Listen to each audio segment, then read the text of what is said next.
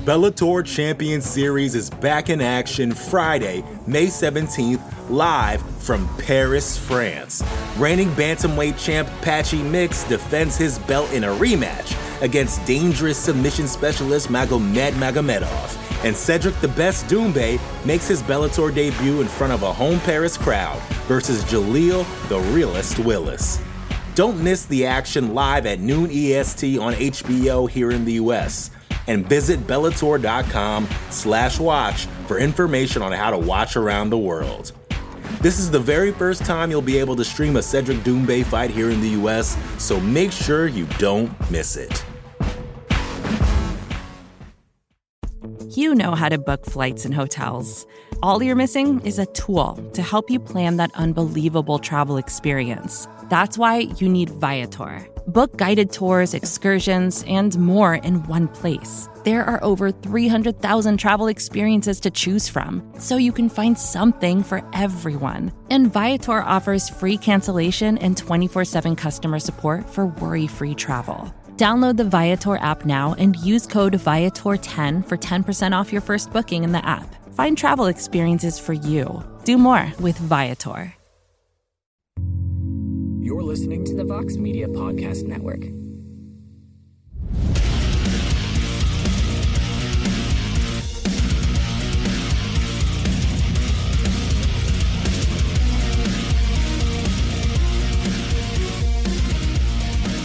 Welcome back to The Fighter versus the Writer. I'm Damon Martin. He is Matt Brown, and we are back for our special year-end edition of the podcast as we get ready to wrap up 2022 here on the podcast. We are going to do a look ahead at 2023 in a couple weeks, but it is coming up at the end of the year. The final UFC event has taken place, Matt. Let's be honest, in my opinion, I think the final UFC event kind of went out on a whimper rather than an explosion necessarily. I don't know. What do you think? You mean you weren't going crazy during that main event? I was not. There were some great fights on that card. Drew Dober, dude. Drew Dober. Man. Yeah, how about Drew Dober, huh? Have you sparred with him, I assume, at some point when you were out in Colorado? Yeah, we trained together a lot. Yeah, good friends, man. I really like Drew. He's an amazing guy and a great athlete, man. And it's just so surprising he's not a wrestler. Like, he looks like a wrestler. You know? He does. Dude, I mean, he knows how to wrestle. Like, he is a good wrestler, but he told me he's a Muay Thai guy. I was like, there's no way you're a Muay Thai guy. You're a wrestler. Dude, what a fight, man. Bobby Green, and credit to Bobby Green, too. Bobby Green looked great early in that fight. And Dober, my God, that dude's just a tank, man. Like, he just took some shots and got beat up, and then he's like, I'm going to keep coming forward. I'm going to keep throwing left hands, and eventually I'm going to get you. And sure enough, he got it, man. That was a brutal knockout. That's exactly it, man. He's a tough guy, bro. And you can tell, in sparring. And he hits hard, man. He's a tough guy to beat, It's only, the only what we see with Terrence McKinney, right? When he fought him, I mean, he had him rocked so bad. I mean, Dober came back what a great fighter, man. I think Dober has the sky's the limit for him, and I think he can do a lot bigger things than he's done so far. I think Makhachev, he fought him, right? And it was Makhachev. Makhachev dealt him, but I mean, that's, Makhachev's going to do that to, 98% of people out there. So, there's no shame in losing that guy. Yeah, and that's one of the things that sucks. Drew would be a champion in most organizations, right? He's in the UFC with all the pit bulls, man. Yeah, Drew used to tell me, I talked to Drew, and he was telling me stories during the pandemic when everything was kind of getting shut down, and so like everyone had to kind of like train in secret, like because the gyms were closed and everything. And he was telling me about like it was him and Justin Gaethje would go in the gym and just have these epic sparring sessions to help each other out because Gaethje was coming back obviously to fight Tony Ferguson when he did that interim title fight. And I was like, dude, what are those training sessions like when it's just you and him like in there like Rocky style just beating the hell out of each other? Yeah, that would be exciting to watch, man. Yeah, I never trained with Gaethje when I was out there, but Dober a lot, man. And he's underrated in a lot of areas too. Like he hits hard, he moves well, but he's got a better ground game than people think too. Yeah. Here's a question for you, Matt. I'm gonna throw this out there on the fly here because I always tell this story And I love it because, again, like there's, when sparring is not fighting. Let me put that out there right now. We know sparring is not fighting. You're not going out there to literally, I mean, you're sparring hard, but you're not going out there trying to hurt your training partner. If you're out there trying to hurt your training partner, you're not sparring well. That's not the point of sparring. You're not supposed to go out there and literally try to hurt your guy. But so I don't want to make it sound like that. But I remember, and I always tell this story, and people probably get sick of me telling this story, but I remember when I went down to American Top Team a couple years ago, I was doing a feature on Ioana Jędrzejczyk, but I was at the gym for like 5 days in a row, and I knew a lot of the guys at the gym. Well, I knew Dustin Poirier very well, and I've known Yves Edwards for years. And they were getting ready to do a sparring session between Dustin Poirier and Jorge Masvidal. Now, they're close teammates, friends, and now Jorge's a welterweight, Dustin's a lightweight. They're not going to fight, probably never will fight. But I got to watch them spar for 5 rounds. Now they're wearing headgear and shin pads, they're not, but man, it was a blast to just watch them go at it. Like I just sit there, I didn't get, obviously didn't take video or anything. I wasn't trying to be intrusive. I just got to sit there and watch these two dudes throw down. And this was at the height. Like this was right before Masvidal fought Damian Maia, if I'm not mistaken, and Dustin already at that point was like one of the top lightweight. It was so much fun just watching them spar. So I'm curious, every time we do this show, you surprise me with somebody else you sparred with. Like you're telling me about Dan Hooker. I was like, when'd you spar with Dan Hooker? Have you ever had like a training partner that was like an unexpectedly fun sparring session you got to know with, like not a regular guy, not a guy you normally train with? Was there ever a guy you trained with was like, man, that was a really fun session? Who was surprisingly fun, I would say, was Brandon Thatch. Oh, yeah, I remember Brandon.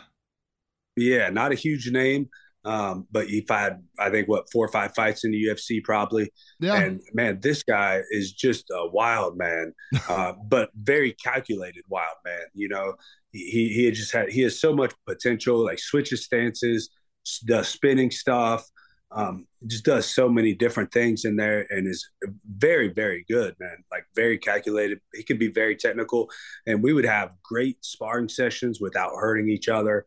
And we went hard before too, I mean, we pushed each other hard, but we would also take care of each other a lot of times. And he's just a really, really fun guy. I would certainly put him at the top of the list of fun guys that was unexpected. Yeah, I remember, man, Brandon's one of those guys, like, I kind of feel bad for him because he came in with so much, like, attention, and then he just had kind of a bad run at the end of his career. But he was so much fun. Well, he had, to be fair to Brandon, he had some sort of skin condition. I think it was a skin condition where he couldn't really grapple very often because we would always be like, dude, like, you need to grapple more or whatever. And then we found out later his skin would, I forget what, some sort of allergic reaction or something. And like when people were rubbing on him like that, he just couldn't stay on the mats very much. So He was always doing striking, and people figured out pretty quick that he's a hell of a good striker. And he's just a gigantic guy for that weight too. People figured out he's a great striker and his weakness is the ground. And he just never had the opportunity to really work on it that much, I guess. Wow, that's crazy. I didn't know that. Yeah, I went out there and covered his fight with Benson Henderson in Colorado. That was one of the times I went out to Colorado, to Broomfield, Colorado, and it was a fight. He was a really good dude, good fight. Benson Henderson, for that matter, as well. I've always liked Benson as well. But I remember that, like, he was just all the talent in the world. It sucks. It's like, it reminds me of anytime you hear about guys that just have like an unfortunate situation that kind of like put a kink in their career, you kind of feel bad for them. Like we're going to talk about this later. We're going to talk about the biggest stories of the year, but I don't think there's ever been a bigger case of like somebody's body backfiring on them bigger than Cain Velasquez. Like I think Cain Velasquez, talent-wise, probably the greatest heavyweight ever. I mean, that dude was a monster. He was an absolute monster, but he could not stay healthy. Like he could not. Like if he was healthy, and I understand it's heavyweight, so like, you have to play in like the one punch, catching you off guard kind of factor. I understand that. But if there was one guy you were going to ask me to gamble my life savings on that would have had like 8 title defenses at heavyweight, it would have been Cain Velasquez. He just could not stay healthy. I totally agree with you on that, man. And he certainly had the best cardio of any heavyweight I think we've ever seen. I mean, this guy pushed the pace that, like, even if you're like, you better knock him out, because he's going to, the 5th round, he's still going to be throwing volume. I mean, he had the cardio better than a lot of the lighter weights that you see. I mean, so I'm right there with you, man. I think he could have been one of the greatest. And you know what's crazy is like he was never the biggest guy. He was not actually a very big heavyweight. Yeah. I remember when I met Cain the first time years ago, right after he had kind of got on the scene. Like I think I was at his first ever UFC fight. I want to say it was like the next event I met him, and I was like, and I mean, obviously you know me, man. I'm like 6'3". I'm a big dude. And I met Cain. I was like, this dude does not look like a heavyweight. Like he was smaller than me. I was like, what the hell? I remember when he fought Lesnar, and I know, listen, we can all sit here and talk about Brock Lesnar's like all the flaws he had in his game, but like Brock was a big, physically strong dude, and Cain just like chucked him around the cage, like it was nothing.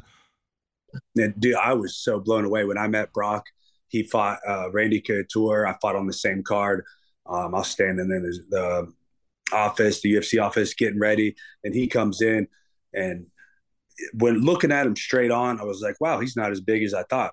Shook his hand, couldn't even see my own hand. And then he turns to the side and you see how thick he is, and it's all muscle.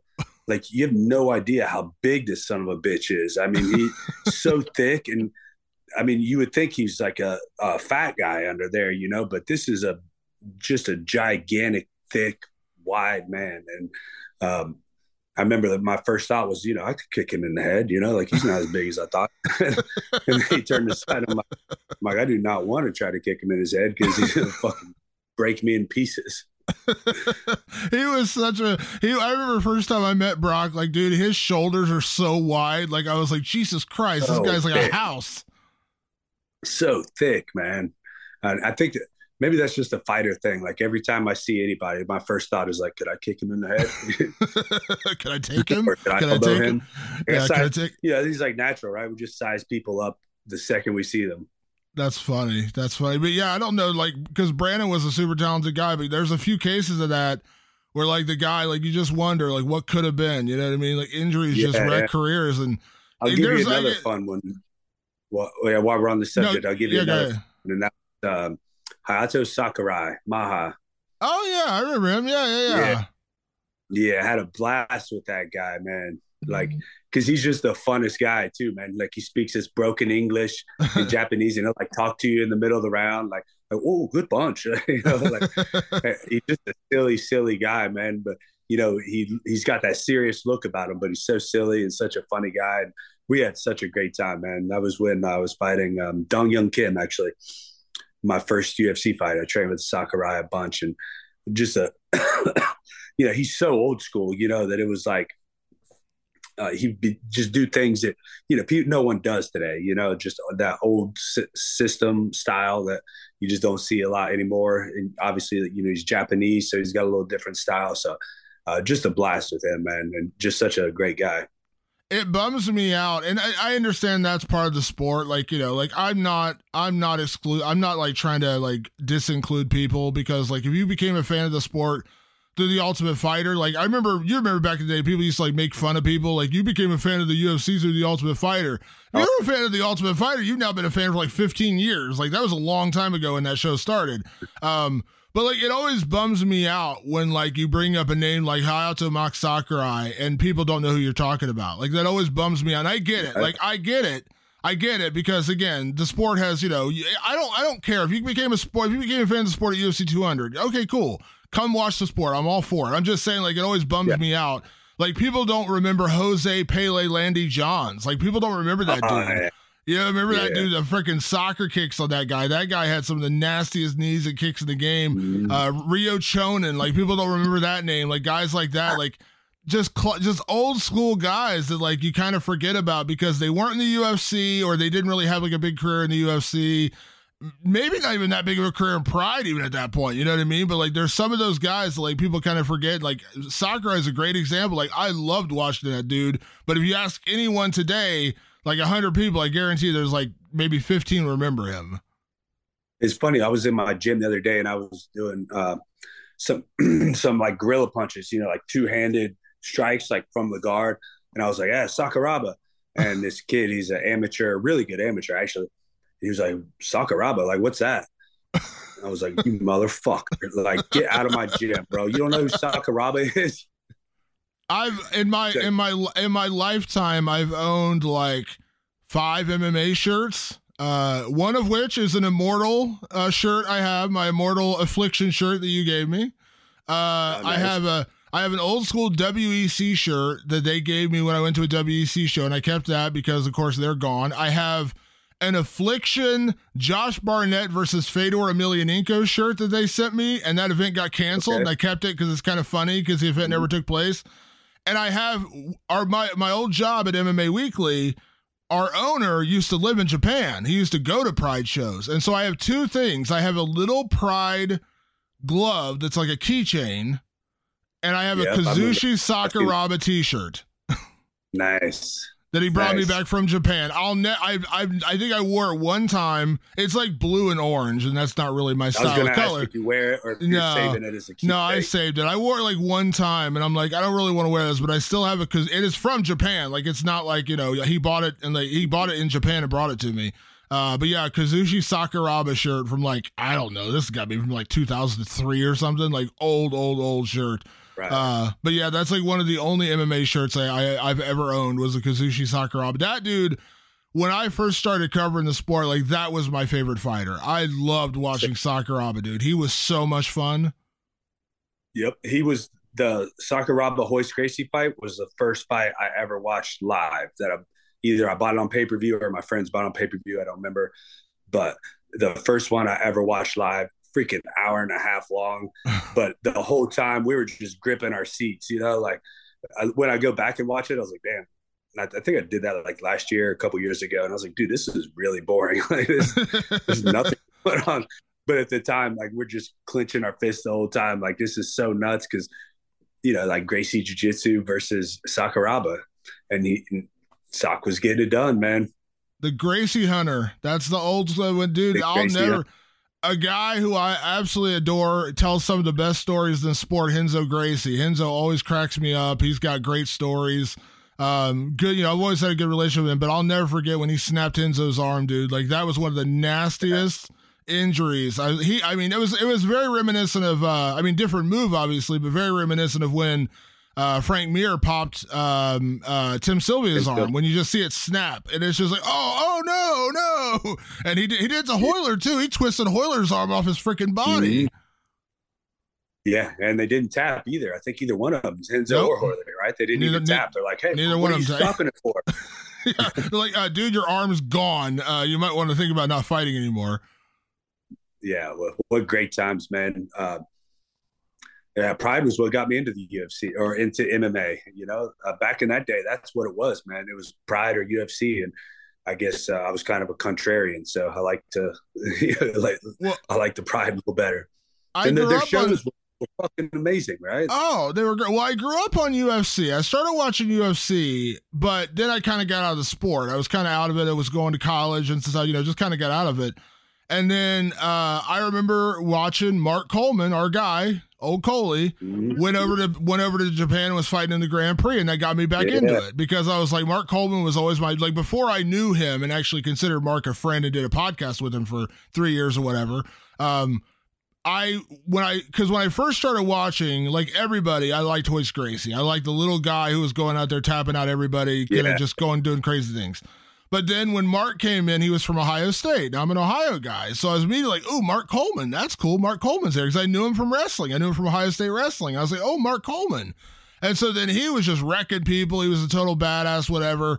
And then when I heard he popped over in Pride in Japan, I was like, oh, I got to watch Mark Coleman fight again. Mark Coleman's still fighting? What's going on? And that got me back into it. So like a lot of my fandom was built around being a fan of Mark Coleman, like growing up. And then, I've been blessed that, I've been able to become friends with the guy and, talk to him, fairly regularly. But he was the dude. Like I was like, oh, he's fighting. And so I started watching Pride shows and, the rest is history. That's amazing, man. And I'll tell you what, to this day, there's still no fight that I've ever felt the tension for as much as Fedor Cro Cop. Oh, yeah. I remember the build up for that, staying up till, I think it didn't come on till like 3 or 4 in the morning over here. It was super late. It was super late. Yeah. And just the tension, Jesus Christ. I remember like just chills running down your spine when Cro Cop was walking out and you're just like, dude, what's going to happen? But yeah. Like I still remember that to this day, man. That fight paid off too, though. That fight was great. That was a great fight. Like that was not one that got built up and you kind of get let down. Like that one paid off. That was an incredible fight. Yep. And I remember because I actually broke my jaw like either the day before or the day of, and I was like couldn't eat. Like everybody's eating pizza and drinking beer, and I'm just drinking beer because I couldn't eat any pizza. I was like, dude, I'm so hungry. I guess I'll just get all my calories through beer. You broke your jaw. Was that for a fight when you broke your jaw? No, that was actually in training. Funny enough, there's a newspaper article. So this was in Lancaster, and there's a newspaper guy coming to interview me or interview all the fighters. It was, a group of fighters out there. Aaron Kroll, Higher Power Promotions, if you remember. I do. This locally. Yeah. So he's coming to interview everybody. And after I got my jaw broke, I didn't know it was broken. My mouth was bleeding a lot. And in the newspaper article, it talked about how this guy named Matt Brown is spitting blood into a cup as he's doing the interview with me. And so it made for like a pretty good article. I need to find that article sometime, but it got broken. I just didn't have a mouthpiece, and I was sparring and got hit in the jaw, broke it in 2 spots. And I think it's part of why I have such a strong jaw now. Like it repairs stronger than it was before. Never got it wired or anything.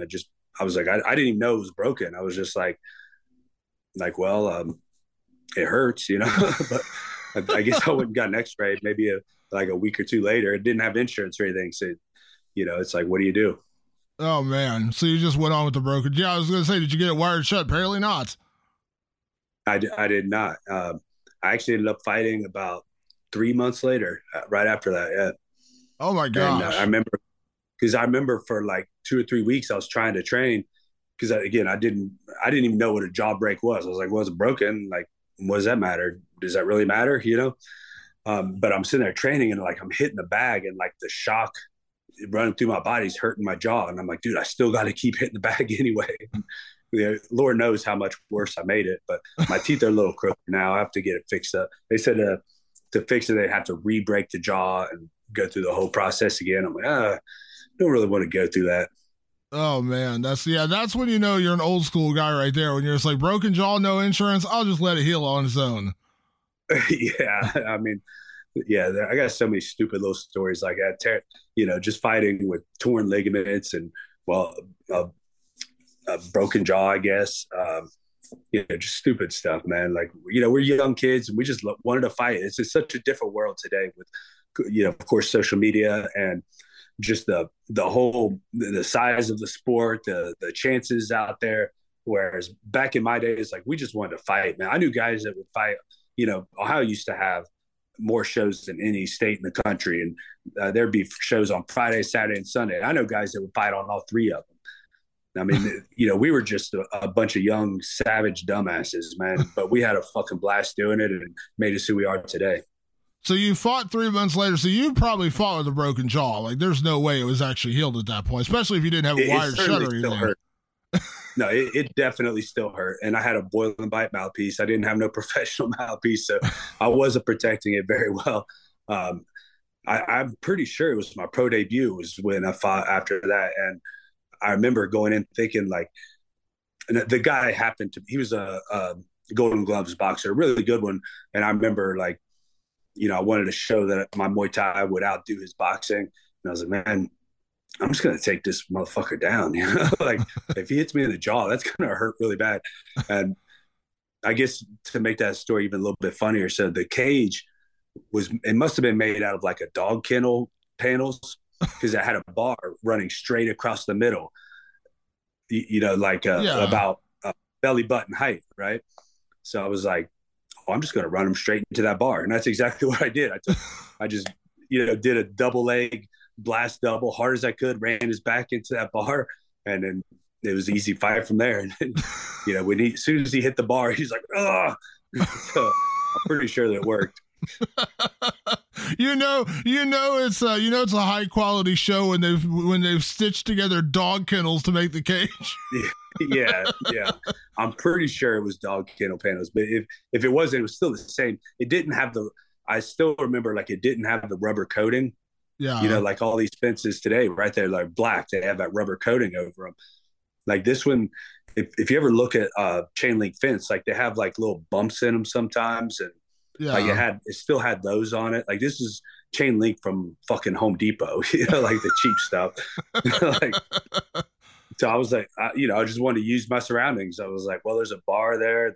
The fence itself is a little bit rough. I'm gonna try to use this to my advantage, and it worked out. And the jaw was okay, so you made it through the fight, and the jaw didn't get hurt any worse. Didn't get touched once, or didn't get punched once at least. Oh, that's crazy. Yeah, that's I always like hearing stories about first fights, because like I remember I was talking to Anthony Smith on the show one time, and he was telling me about the time he fought. I can't remember, it was in Nebraska or something. It was like raining, and like they fought in the rain basically. Like the mat was slippery, and there's mud. And like, dude, people like, that's when because like Anthony's kind of like, he's been around for a long time, fought in a lot of the regional shows. Like the people who, and it's not a knock on them, I'm not trying to make it like it's not, but like people who make debuts today and then like 4 fights later they're in the UFC, like they don't understand when you made your debut in like 2005, 2006, like in that era, like people making their debuts in bars, and like there's not an actual cage, they just have like some mats or something laid out. Like people made their debuts in some wild shit. Well, that was my pro debut, so it was actually better than it was during my amateur debut.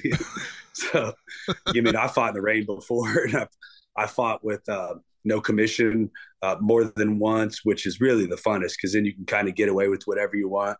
I knew the refs really well. Mark Matheny ref basically every show, and you knew if you got Mark, you just be on his good side. You can basically get away with whatever you want.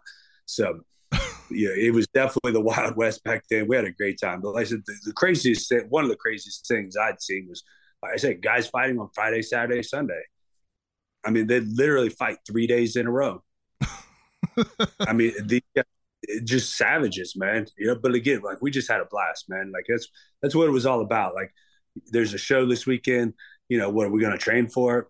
Fuck that. We're just going to go fight, man. Like, our training is going to be, I don't know how many times we trained out in the grass in the backyard, just have some drinks and learn some bullshit from the guy who he happens to know one technique, and it's probably not a proper technique, but he's like, dude, check this out. I learned this from some DVD. Like we used to watch Frank Shamrock DVDs. That was my favorite. And it's amazing because I always discounted all the leg lock stuff. He was showing leg lock stuff all the time. Or I guess they were VHSs, not even DVDs, but he was always showing the leg lock stuff. And this was over 20 years ago. And I'm like, dude, if I would have paid attention to that, because nobody was doing leg locks. Yeah. We could have been 20 years ahead of the curve. We could have been John Danaher before John Danaher. Okay, let me ask you this. Without his brains, too. Yeah, let me ask you this, because I'm pretty sure I watched those same instructionals. That's where I started watching instructionals when I used to do jiu-jitsu, because I loved Frank Shamrock. Do you remember? I'm not sure they're the same. It was a 3-tape set that they had for Frank Shamrock, and it was like striking, ground, and submissions. I can't remember. That was like the 3-tape set. But one tape, I remember learning submissions. He always had weird names for the submissions that weren't the names that you would know them by now. And I'll never forget his one move he taught that I was really good at because of my size. I was really good at a move we all know now as the key lock or the Americana, right? He called it the telephone lock. Do you remember this from that instructional? No. Because I'll never forget when I first got involved with actual MMA, I used to always call it a telephone lock, and people were like, what the hell are you talking about? I was like, it's called the telephone lock. And like, you mean the Americana, like the key lock? And I'm like, no, the telephone lock. It was Frank Shamrock's instructional, and that's what he called it. He called it because you have your hand up by your head like you're holding the telephone. Yeah. And so he would grab the arm and twist it like it's a key lock is all it is, but he called it the telephone lock. And I'll never forget that. For like years, that's what I thought that move was called, because that's what Frank Shamrock called it. That makes a lot of sense. The telephone lock. I kind of like that. I might switch my naming for that now. Yeah. But it isn't amazing how ahead of the game Frank Shamrock really was. When you go back in retrospect and you look at it now, you're like, dude, Frank Shamrock was actually a real pioneer, man. He was so far ahead of everybody.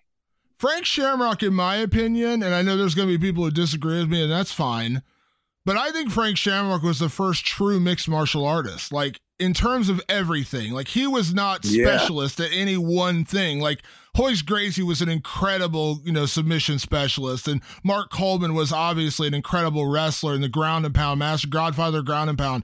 Frank Shamrock was like the first guy I remember who mixed it all together so well. Yeah. Like, he was a good striker, good wrestler. His conditioning was off the charts. He was great at submissions. Like, I always consider him like the first true, like, hybrid. You know what I mean? Like, you could not pinpoint what he was good. He was good at everything. No, that's a great point. And like you said, his conditioning was just another level compared to the guys of that day. Oh, I remember. I mean, one of my all-time favorite fights back in the day, whenever I would meet someone and I would say, oh, do you know mixed martial arts or UFC? And they're like, I kind of know what it is. And I'm like, so you're a fan? They're like, oh, I don't really know. I don't really watch it. I was like, all right, come here. And I would sit them down and I would make them watch Frank Shamrock versus Tito Ortiz. Because that fight had everything. Tito was so physically strong and such a great wrestler. He controlled Frank for a big part of the early part of that fight because Frank was smaller and Frank wasn't as good as a wrestler as Tito. But as the fight wore on, Frank made him work so hard for every position. And he tired Tito out. By like the fourth round, Tito was gassed. And I'll never forget, he went for a takedown, he couldn't get it, and Frank just started hammer fisting him in the head, and Tito was just done. And I always show that fight to people because I was like, that to me is the definition of a real mixed martial arts fight. A guy who did everything. He showed ground, he showed striking, he showed conditioning, he did everything. And that was always one of my favorite fights. To this day, it remains that way. But like back in the day, I would show people that fight who would say, oh, it's just a bar fight, or it's just, it's brutal, it's this. I'm like, watch Frank Shamrock and Tito Ortiz. Your opinion will change because that fight is anything but. It is all technique. It is all just masterful skills in that fight.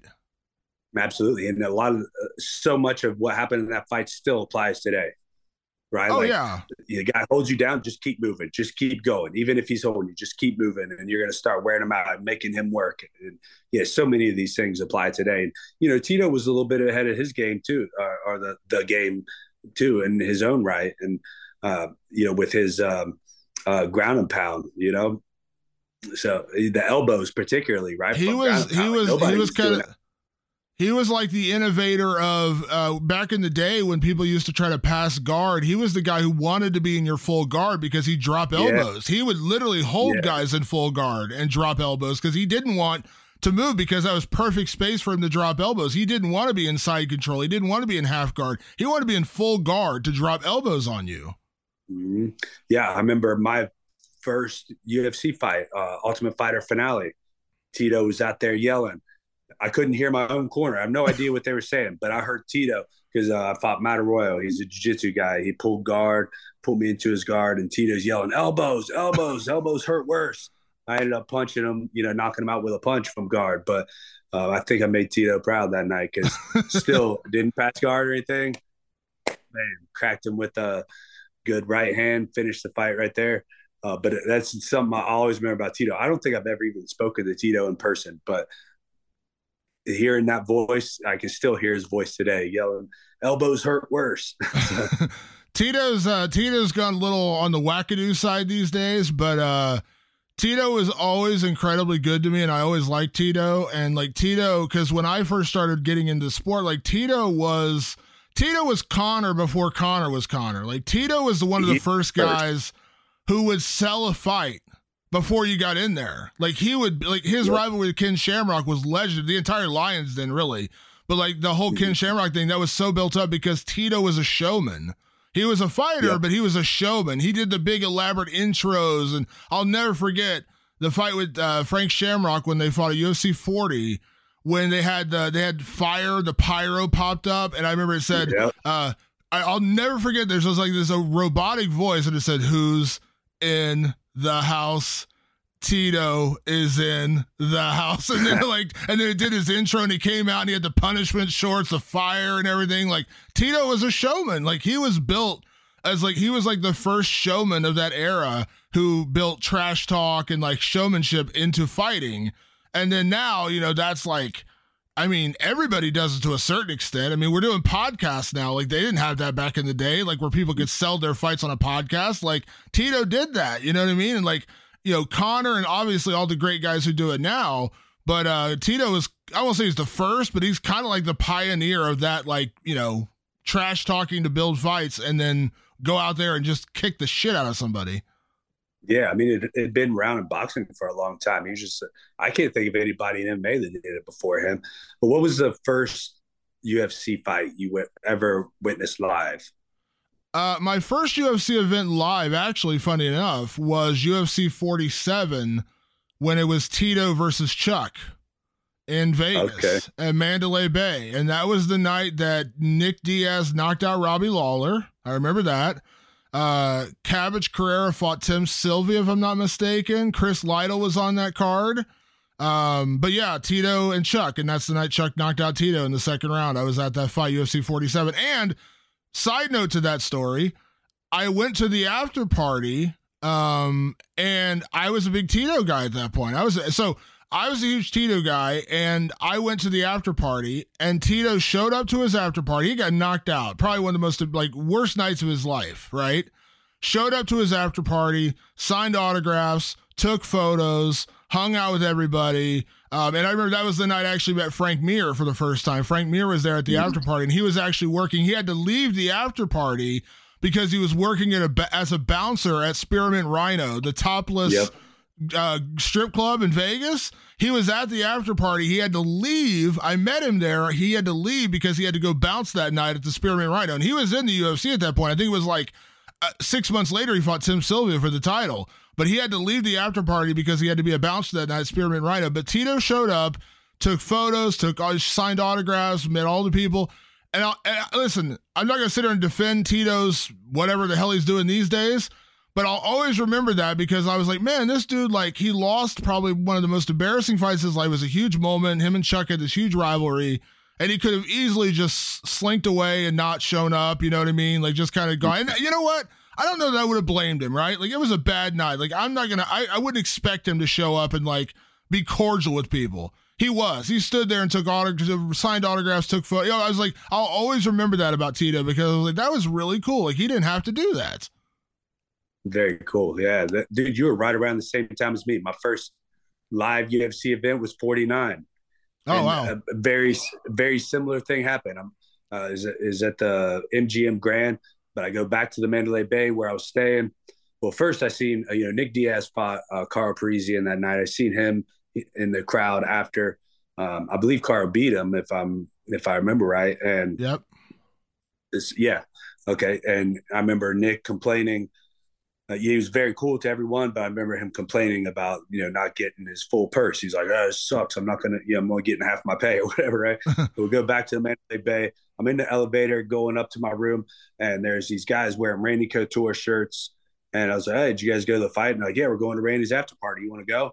So I go up to the penthouse or whatever, the top floor of Mandalay Bay, and there's all the Team Quest in there. And I walked in, I'm half drunk, and I don't know who these guys are, but I just watched Vanderlei and Dan Henderson not too long before that, their first fight. And there's Dan Henderson standing there, Matt Lindland's there, and I'm just in fucking heaven, But these guys, Randy's over there eating like chicken and broccoli, these guys, they're just relaxing, like just being nice. And I'm like, dude, I'm in Vegas, like at Randy Couture's after party. Like, let's party. And they're all just kind of chilling. So, yeah. But what a great first experience, man. Oh yeah. And it was a private party, there's only like maybe 15 people there at most. And they're just, everybody's being cool as hell. Dude, talk about old school super teams, man. Back in the day, Team Quest, like when they had like, it was Matt Lindland, Randy Couture, Chris Lieben, Nate Corey. They just had a freaking monster. Chael Sonnen was there, I think, at that point. Like, they just had a freaking monstrous room back in the day. Like, they were one of the first, like, super teams of that era was Team Quest. Like, they had a monstrous team back in those days. Yeah, and every single one of them just a killer wrestler in their own way, too. Yeah, so, absolutely. Yeah, that was a great time, man. Monstrous. Oh, yeah. That's funny, though. You were right around the exact same time as I was. Yeah, I remember And UFC. Go ahead. I was going to say, I actually went to Vegas not even knowing a UFC fight was happening. I just happened to be my first time going to Vegas in my life. I just turned 21 not too long before that. And my brother had an extra ticket. Someone backed out. He was planning on going. He come back from the military. He said, hey, you want this extra ticket to fly to Vegas? I was like, okay, but I only have like $100 in my name. What am I going to do when I get there? He's like, yeah, just come and hang out. I spent the $100 before we got there. We go down from the casino the first night. The first time we come down and check out a casino, I look over at the ATM. There's fucking $500 in an ATM sitting there. So I walk over and grab the $500. There's like no one around. So I grab $500. Like, all right, it's mine now. And then it happened that, so I go walking up and down the strip, and I said, wait, there's a UFC. I wonder how much tickets are. And they were like $50, I think. And yeah, I ended up sitting next to Vitor Belfort's manager. Andrei Arlovsky was like 5 rows down from me. But yeah, what a crazy experience, man. Great memories. That's it's funny you say that. I remember I actually had a similar experience. I went to Vegas for, I think it was my 21st birthday, right around that time.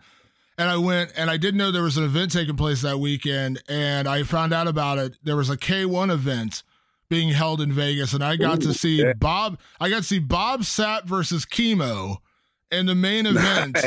And I saw Remy Bojanski lop off Vernon Tiger White's head. He did a flying kick across the ring and literally knocked him out. And it was like the craziest knockout. It looked like some out of Street Fighter, because he flew across the ring and just blew Vernon Tiger White's head off. And I still remember the knockout. Yeah, I was there in Vegas. Yeah, I was there, and I met Mike Tyson that night, because he was supposed to fight Bob Sapp. They had built it up. It was going to be Bob Sapp against Mike Tyson. And Mike Tyson was there, and I'll never forget. I didn't really meet him, but I kind of like brushed past him. I wanted to meet him, I didn't get it. But Dr. Dre was there, of all people. And I remember meeting Phil Baroni that night, because Phil was there, and he came in with like 2 women. He was wearing like a fur coat. He was all decked out. Like, this is like in the classic New York Badass days. But like, it was the weirdest show. And I was like, I think I paid like $40 for a ticket, and I was like 3rd row. Like, I was like way close to the ring, like really close to the ring.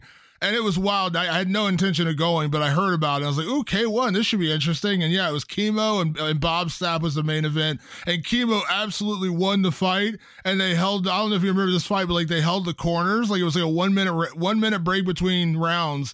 And like Bob Sapp was done. And they ended up having like a 3-minute break between rounds to give Bob Sapp time to recover. And then he comes out and ends up knocking out Chemo. But it was so rigged. Like, it was so 100% rigged for Bob Sapp, because they wanted him to win, because they were trying to set up the Mike Tyson fight, which never ended up happening anyways. Yep. Dude, that's amazing, man. What a great time. I feel it was bad. A lot of these kids are never going to get to experience these kind of things. Yeah, I remember the first time I met Randy Couture, UFC 53. It was Andrei Arlovsky and Justin Eilers in the main event, heavyweight title. And Randy, I had known one of my editors, and he comes over and has dinner with us. We have lunch in Las Vegas at the Trump Taj Mahal or whatever we were at. And I'll never forget, Randy sat down and ordered a veggie burger and like fries and a salad, like this huge, like had to be like, it felt like a 5-course meal. I have never in my life seen a human being devour more food in less time. Like, I swear to God, Randy could have been one of those like competitive eaters, because he plowed through that. Like, I sat there and watched him just plow through this meal in like 3 minutes. It was the most ridiculous thing I'd ever seen. I was like, Jesus Christ, this dude can eat. And he's just like, he was just like literally like a shark going through his food, and just cleaned it out. And I was like, holy crap, what an appetite. I was like, Jesus, Randy. Nice. Good for him. Well, I think we're going to talk about some of the things that happened this year, right? Not 20 years ago. We're getting locked in our old school talking about. We'll have to do like a series of podcasts on all the old stories, man, from back in the day. Yeah, we should. We absolutely should. So, yeah. The Bellator Champion Series is back in action Friday, May 17th, live from Paris, France. Reigning bantamweight champ Patchy Mix defends his belt in a rematch against dangerous submission specialist Magomed Magomedov. And Cedric the Best Doumbé makes his Bellator debut in front of a home Paris crowd versus Jaleel the Realist Willis. Don't miss the action live at noon EST on HBO here in the US. And visit Bellator.com/watch for information on how to watch around the world. This is the very first time you'll be able to stream a Cedric Doumbé fight here in the US, so make sure you don't miss it. We're talking about the end of 2022 as we come up here to the end of the year, and I think we should kick things off and talk about Fighter of the Year, because this was kind of a weird year where we didn't get a lot of we didn't get like Kamaru Usman was Fight of the Year in my opinion last year because he had fought and defended his title 3 times, which is so rare. You know what I mean? Yep. He had the big rivalry with Colby Covington, all that kind of stuff. But this year we didn't really have that. But I'll just go ahead and give you my pick, Matt. And I think this is going to be a very popular pick. And again, go ahead. I can already guess Volkanovski. No, it's not Volkanovski. Okay, go for it then. Let's hear it.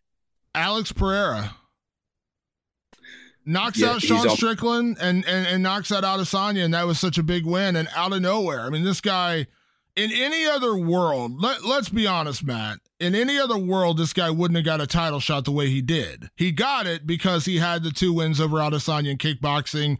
Adesanya kind of cleaned out the division. He really didn't have any contenders left. He'd already beaten Robert Whittaker twice. He got it because of the rivalry with Adesanya, and he went out there and did the damn thing. That was an incredible showing for a guy with like 10 fights, and basically I think that was his 4th fight in the UFC. And that's after knocking out Sean Strickland, which, Sean Strickland just had to fight this past weekend. We know he's a tough dude, and Sean's not like a joke, you know what I mean? He went out there and knocked him out in the first round. Comes back and knocks out Adesanya in the 5th. That's my pick for Fight of the Year because he just did it in such a ridiculous way. Yep. I think that's a hard one to argue, to be honest. When I looked it up, who other people were picking to Fight of the Year, a lot of people were saying Volkanovski, which was kind of surprising to me. Obviously, he had a great year, did great things, and is on to even bigger, greater things. But I'm right there with you. I think Pereira, hard to deny, he's number 1 man for the year, and mainly because of his win over Adesanya, right? I mean, he beat one of the greatest middleweights of all time. I mean, next to Anderson Silva. So I think I'm right there with you. I was the only one. I was a little torn personally when I was looking at everybody of the year, everybody we could think of. And I had a little list here. So I think some honorable mentions that are worth mentioning. And Chris Curtis is one that popped out to me. This guy had such a great year and obviously didn't beat the same level of opponent as Pereira, right? He didn't have a title fight against one of the greatest, but I thought he looked great in every single fight and certainly, fought some tough guys too. In his last fight with Buckley, I think that was his last fight, right? And, yeah. Just looked amazing. So him, and then the other one, and I think if he would have got the decision last week, I think Ankalaev would probably be the guy I would be picking here. It's hard to give it to him because he had a draw and, kind of a controversial fight there last week. But I had Ankalaev right there at the top too. And then I'm going to give you one more honorable mention just because I fucking love the guy. And it's hard to make an argument for him as Fighter of the Year, but had one of the greatest years, and that's Sergey Pavlovich. And this guy, man, knocking out Derek Lewis and Tai Tuivasa, and had a 3rd win too. I can't remember what it was, but this guy has looked absolutely amazing. So that's kind of all my picks right there. But I'm right there with you. It's hard to beat anybody. It's hard to deny Pereira on this, in my opinion. But it seemed like a lot of the media had Volkanovski as number 1. I like that you went down the list a little bit because a lot of the unsung hero guys, the guys that aren't in title fights, they don't always get in the conversation for Fighter of the Year. You know what I mean? It's kind of unfair in a way because, listen, you can accomplish great things and you don't necessarily have to be a champion to do that. So I like that you mentioned him. I will throw out, it is a championship guy, but just because he lived up to the potential. But I will say Islam Makhachev is another guy I got to mention. I mean, the Bobby Green win wasn't like as monumental, but to go out and do what he did to Charles Oliveira after Oliveira had just wrecked everybody at lightweight, and for him to kind of live up to the potential of what everyone thought he could be, I think that was pretty awesome. Also, another one that's, I know it's not going to get a lot of Fighter of the Year across women or men or however you want to categorize it, but I can throw out Larissa Pacheco. 4 knockouts, three knockouts this year, and then beats Kayla Harrison. Now, we can sit here all day and say, was Kayla real? Was she as good as I believe she was? I was extremely high on Kayla Harrison. And for Larissa to come out there after losing to her twice, and then to come back there and beat her convincingly in the third, I just thought it was an amazing showing, and just, goes to show, man, you can be down, but never out. She lost to her twice. She came back and beat her that third time. You know what I mean? Like, that was... And she had 3 knockouts this year on top of that. Like, Larissa Pacheco, man, give her a little bit of credit this year. Yeah, that's a good call, man. Like I said, if Ankalaev had got that nod last week, I just can't give it to him because he didn't get the nod. But I would give it to Ankalaev over everybody else. So, personally, I thought he looked tremendous in every fight. I thought that he did win last week. Or was it last week or the week before? I thought that he won. And I would pick him for Fighter of the Year based on that, but he didn't, so I can't give it to him. So if my votes mean anything here, I'm right there with you. Alex Pereira, and came from, half of the UFC fans, 90% of UFC fans, they probably didn't know who Alex Pereira was at the beginning of the year. 100%.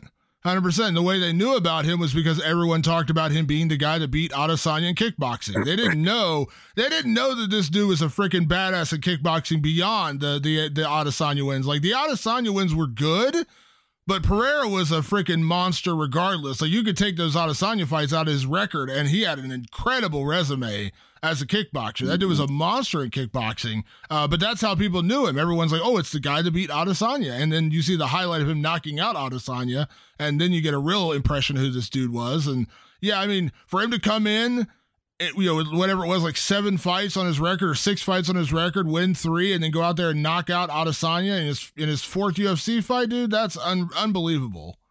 Yeah, I would have liked to see him have to work his way up a little more personally. He was obviously thrown into that title fight really quickly because of his previous history with Adesanya.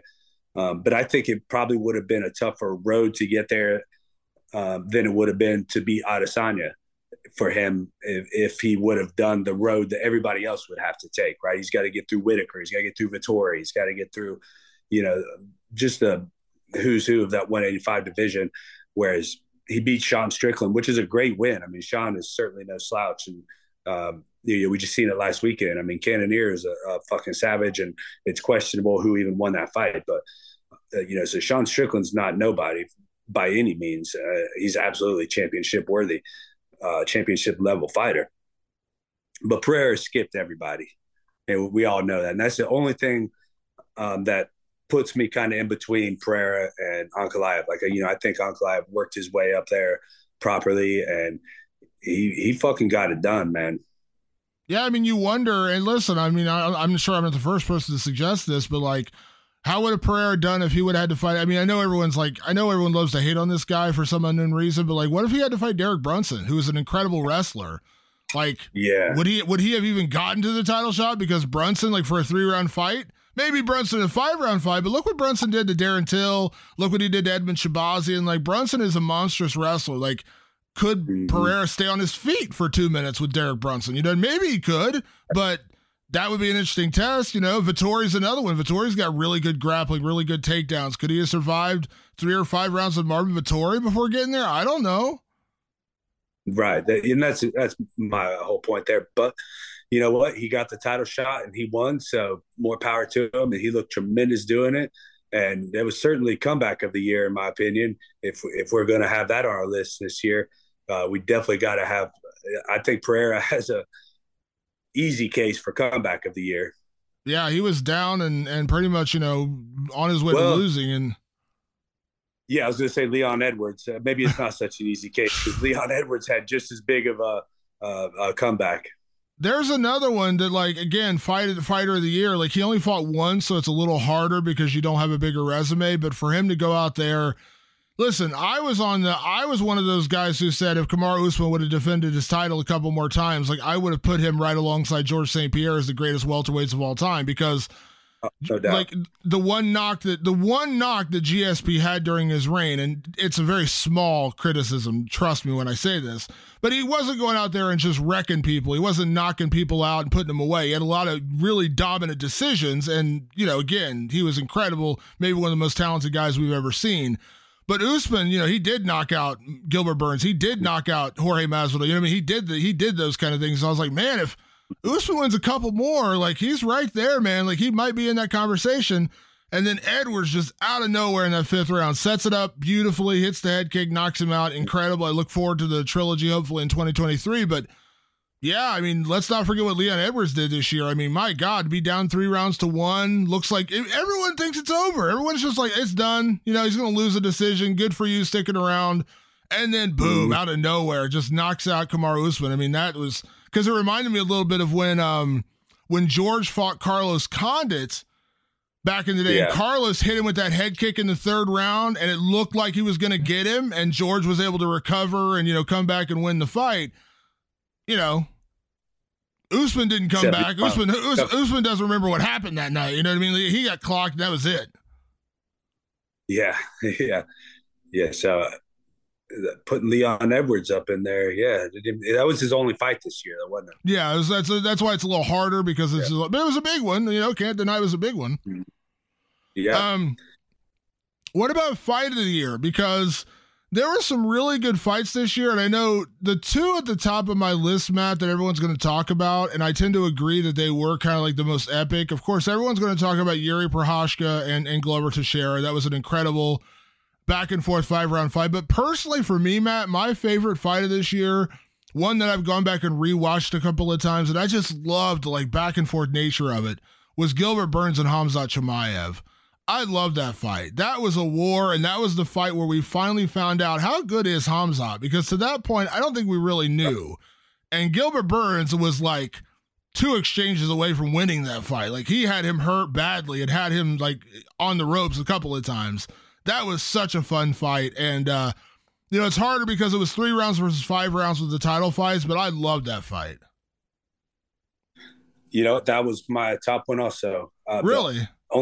I had 2 other ones that were comparable, but I had Khamzat Burns as number 1. Chandler Poirier is certainly got to be up there. No doubt about that. I mean, kind of the same, they're just, Chandler's a wild man, so he just makes it a fun fight no matter what. And Poirier withstood it. And, Poirier took the shots and threw him back, and, it just makes it for a great fight. But I can't forget about what my own personal favorite fight of the year was, and that's my own damn fight. And I thought it was a pretty good fight, but you got to toss that in there. That was, top 5, I would say, but it wasn't up there with those 2. That was the first UFC event I had attended in like 3 years because of the pandemic. That was here in Columbus, and I got to attend that fight. And Brian Barberena, man, that dude's a dog. It was a great fight. I still think the judges got it wrong, but that's, maybe I'm a bit biased here, but it was a good fight. Credit to credit to Barberena. We talked about it last week about like you hit him with some shots and he was staring back at you like a caveman. Like, dude, credit to him for having that chin, but that was an incredible fight. And that was, God, it was a dog fight. And that's what, that's one of those fights where when it's over, and I know you feel this way, like, because obviously the judges didn't give you the decision that I thought you earned. But, like, it feels bad anyone has to lose, you know what I mean? Because that's just such a freaking epic, amazing fight. Like, you kind of feel bad either one of you has to walk away with a loss on your record because it was just such a great fight.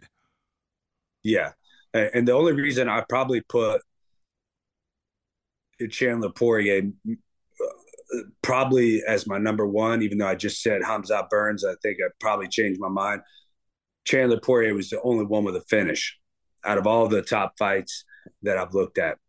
Yeah, that's true. Well, yeah, I mean, Yuri did tap out Glover in the 5th round, so give him credit for that. He did get to finish in that one.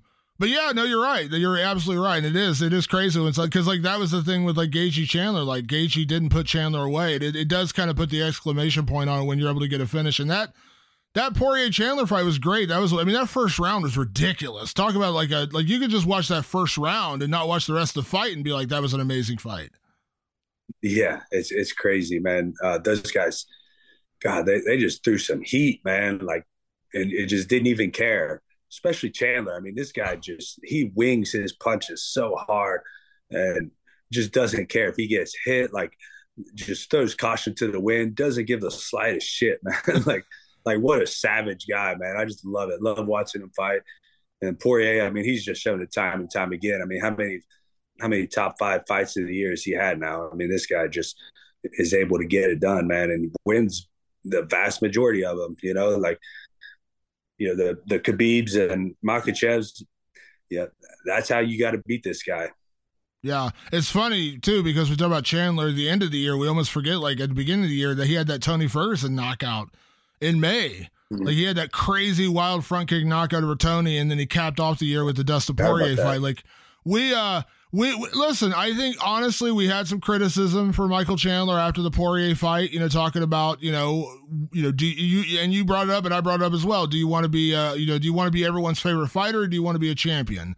Because your style is built for fight of the night, not necessarily performance of the night. Like your style is built to win a lot of $50,000 fight of the night bonuses, but that's a style that may never allow you to become a UFC champion. I think it's an honest opinion, honest criticism. But there's also part of me that's like, I don't want him to change because, my God, do we get some fun fights out of this dude. Like, I want to see him against Poirier. I want to see him against Chandler or against Gaethje. I want to see him against Dober. Could you imagine Dober and Chandler? Oh, man, what a good call. I'd love to see that. Love to see that. Could you imagine those two dudes throwing down? Yeah, dude, what a great call. That's a perfect fight for both of them.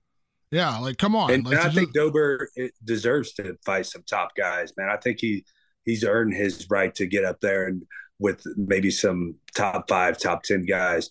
That's one of the things with that division. And we keep seeing these circles of, Poirier, Chandler, Gaethje, and Oliveira. And of course, Makhachev came through and ran through everybody. But, I like to see some fresh blood in there. And one of those guys deserving of that, I think, is Drew Dober.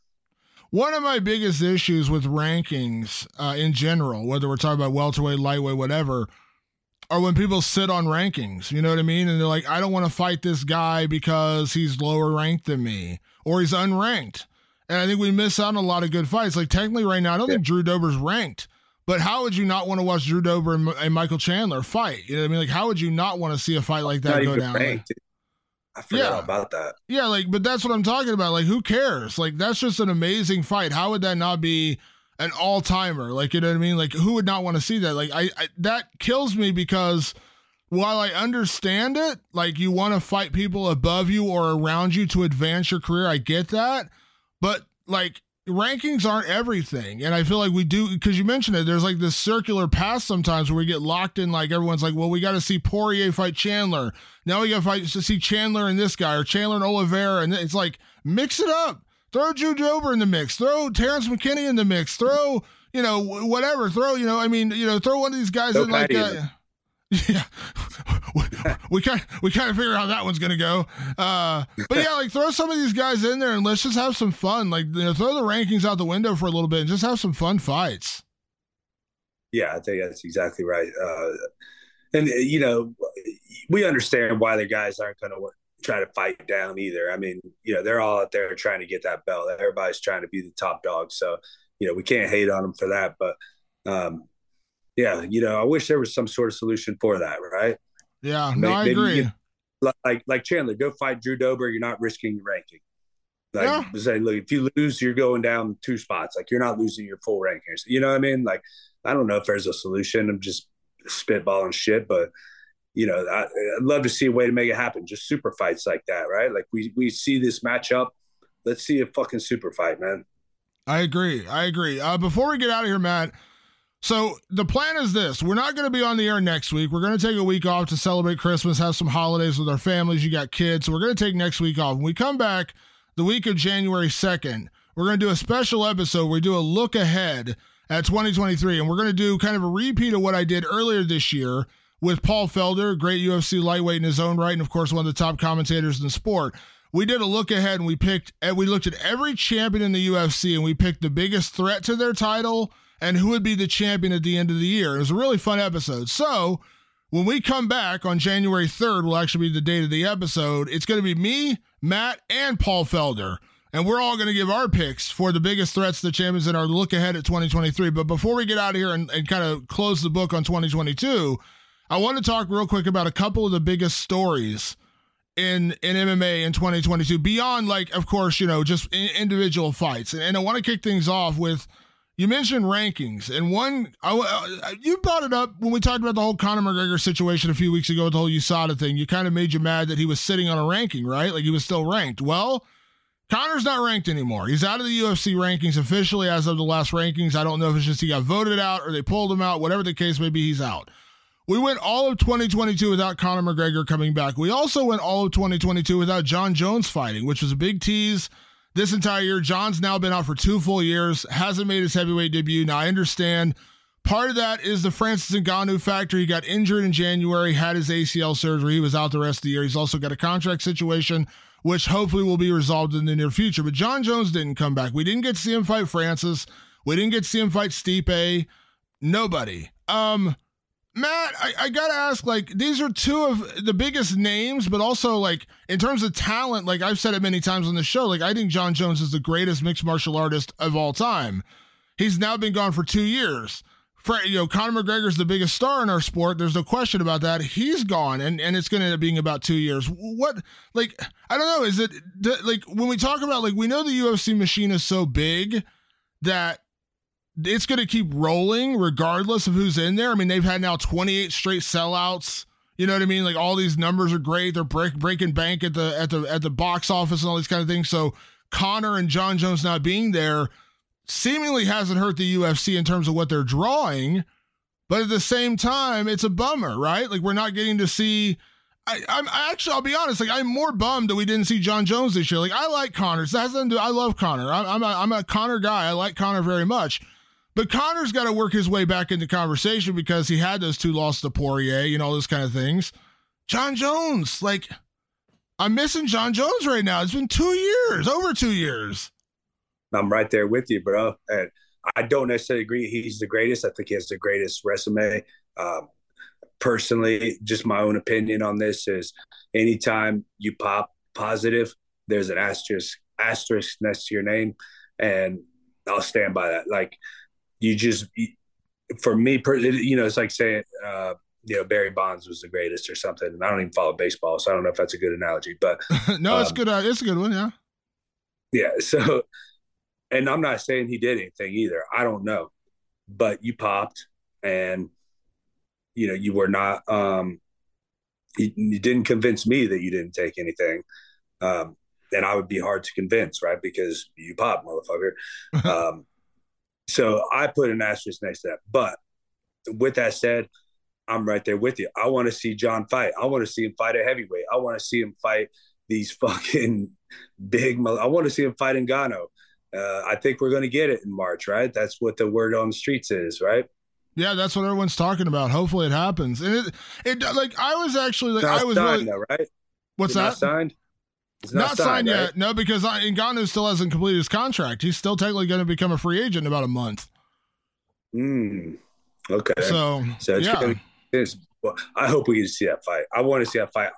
You know, whether Jon's juicing or whatever he's doing, you know, he's absolutely, whether he's ever taken anything in his life, he is absolutely one of the greatest ever. An absolutely amazing martial artist. I love watching him fight. I want to see him fight Ngannou. I want to see if he's got it in him. Straight up.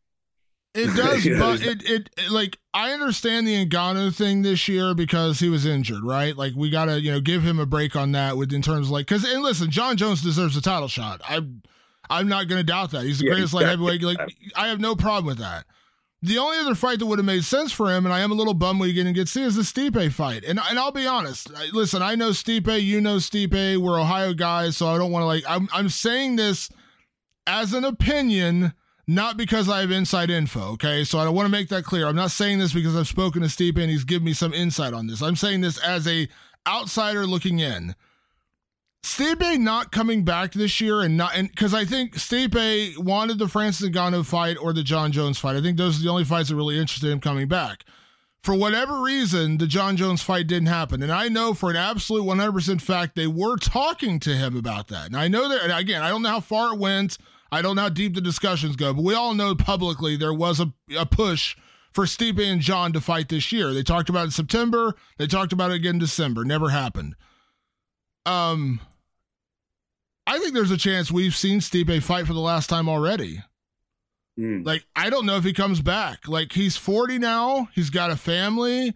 Stipe, to me, has always felt like one of those guys who always kind of had one foot out of the sport anyways. Like, he was never, like, the super, like, you know, he didn't show up at every event. And he wasn't doing all the podcasts talking about the fights. And, you know, he was just kind of like, he was a family dude, a fireman who liked to fight. You know what I mean? Like, he was a really damn good fighter.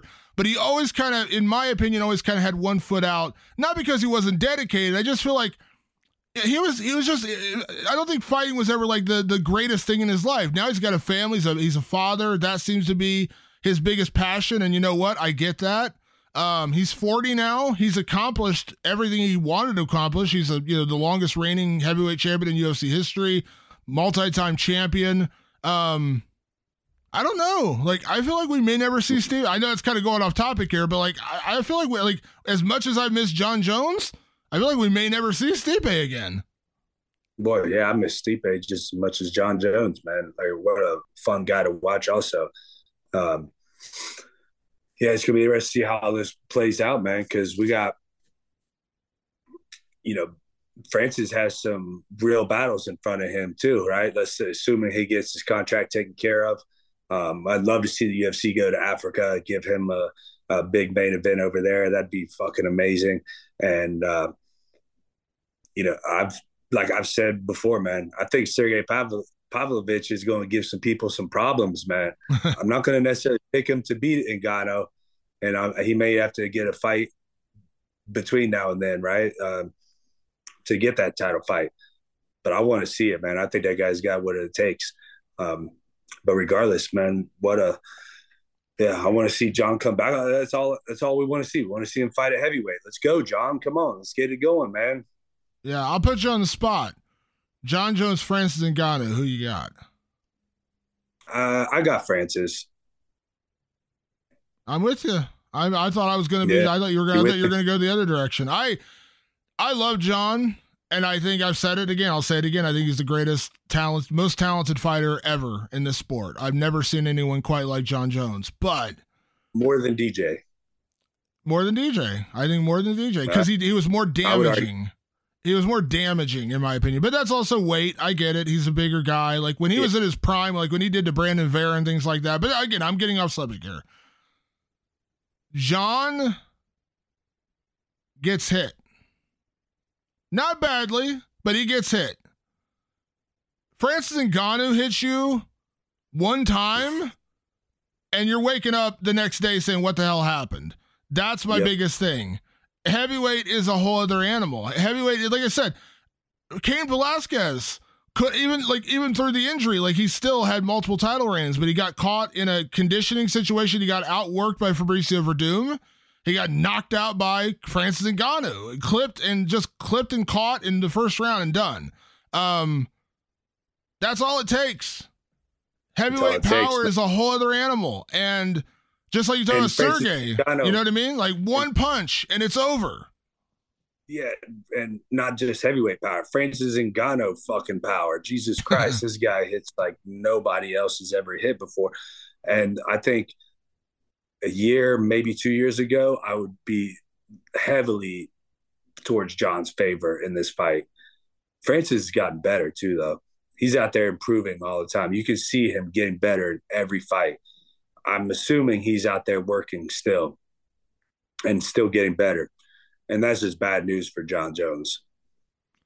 Yeah, and I know that, Francis will have been out for a year because he had his knee surgery in March, and so by the time he comes back, it'll be about a year. But, I'm a big believer. Listen, I kind of subscribe a little bit to the Dominic Cruz idea that, ring rust can kind of be an excuse a little bit, you know what I mean? But I also believe that, you can be off on your timing and things like that. Little things that you can't quite duplicate in training. I'm not talking about being conditioned for a fight. I'm John talking Jones has been out just as long as Francis. He's been out longer. That's what I'm saying. Like 2 years. Like the last time he fought was Dominic Reyes. That's how long ago it was. Like, so. But also on the ring rust thing, I've heard Dom's ideas on that or thoughts on that. I've heard, the boxing thoughts on it, which basically all of them talk about ring rust all the time. They do tune-up fights and stuff like that.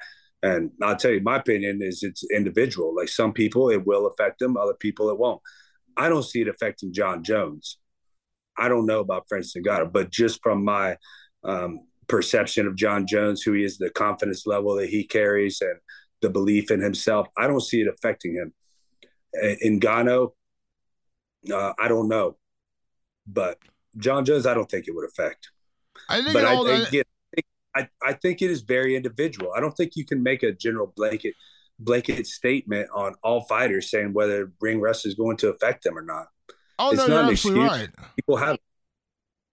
No, you're right. You're right. And like I said, what I was saying before, like, while I tend to subscribe more to the Dominic Cruz theory, I also say, like, there's certain things you can't duplicate in training. You can't duplicate exact hand speed and exact, hand-eye coordination and little thing, timing. Timing is just a big thing. Timing is such a huge thing in the sport. Like, you're timing your punches, gauging distance, things like that. And sparring is not fighting.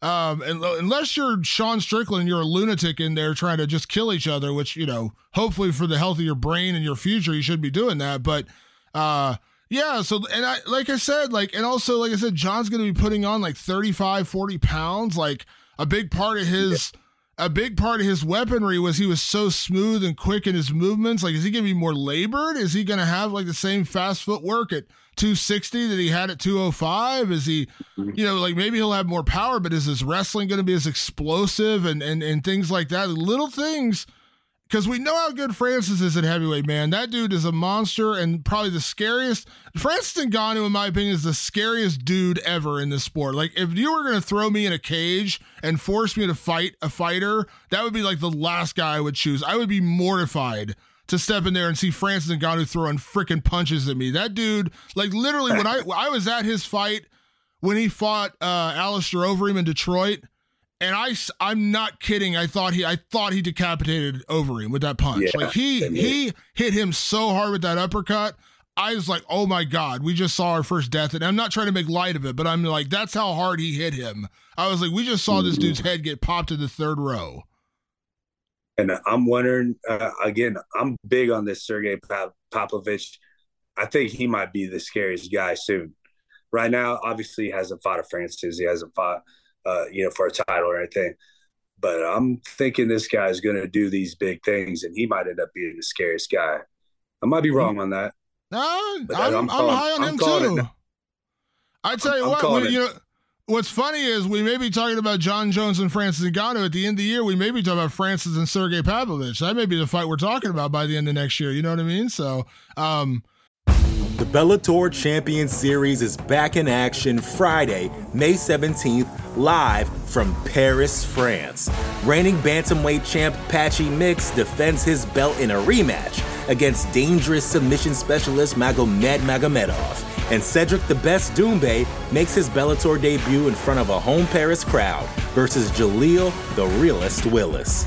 Don't miss the action live at noon EST on HBO here in the US.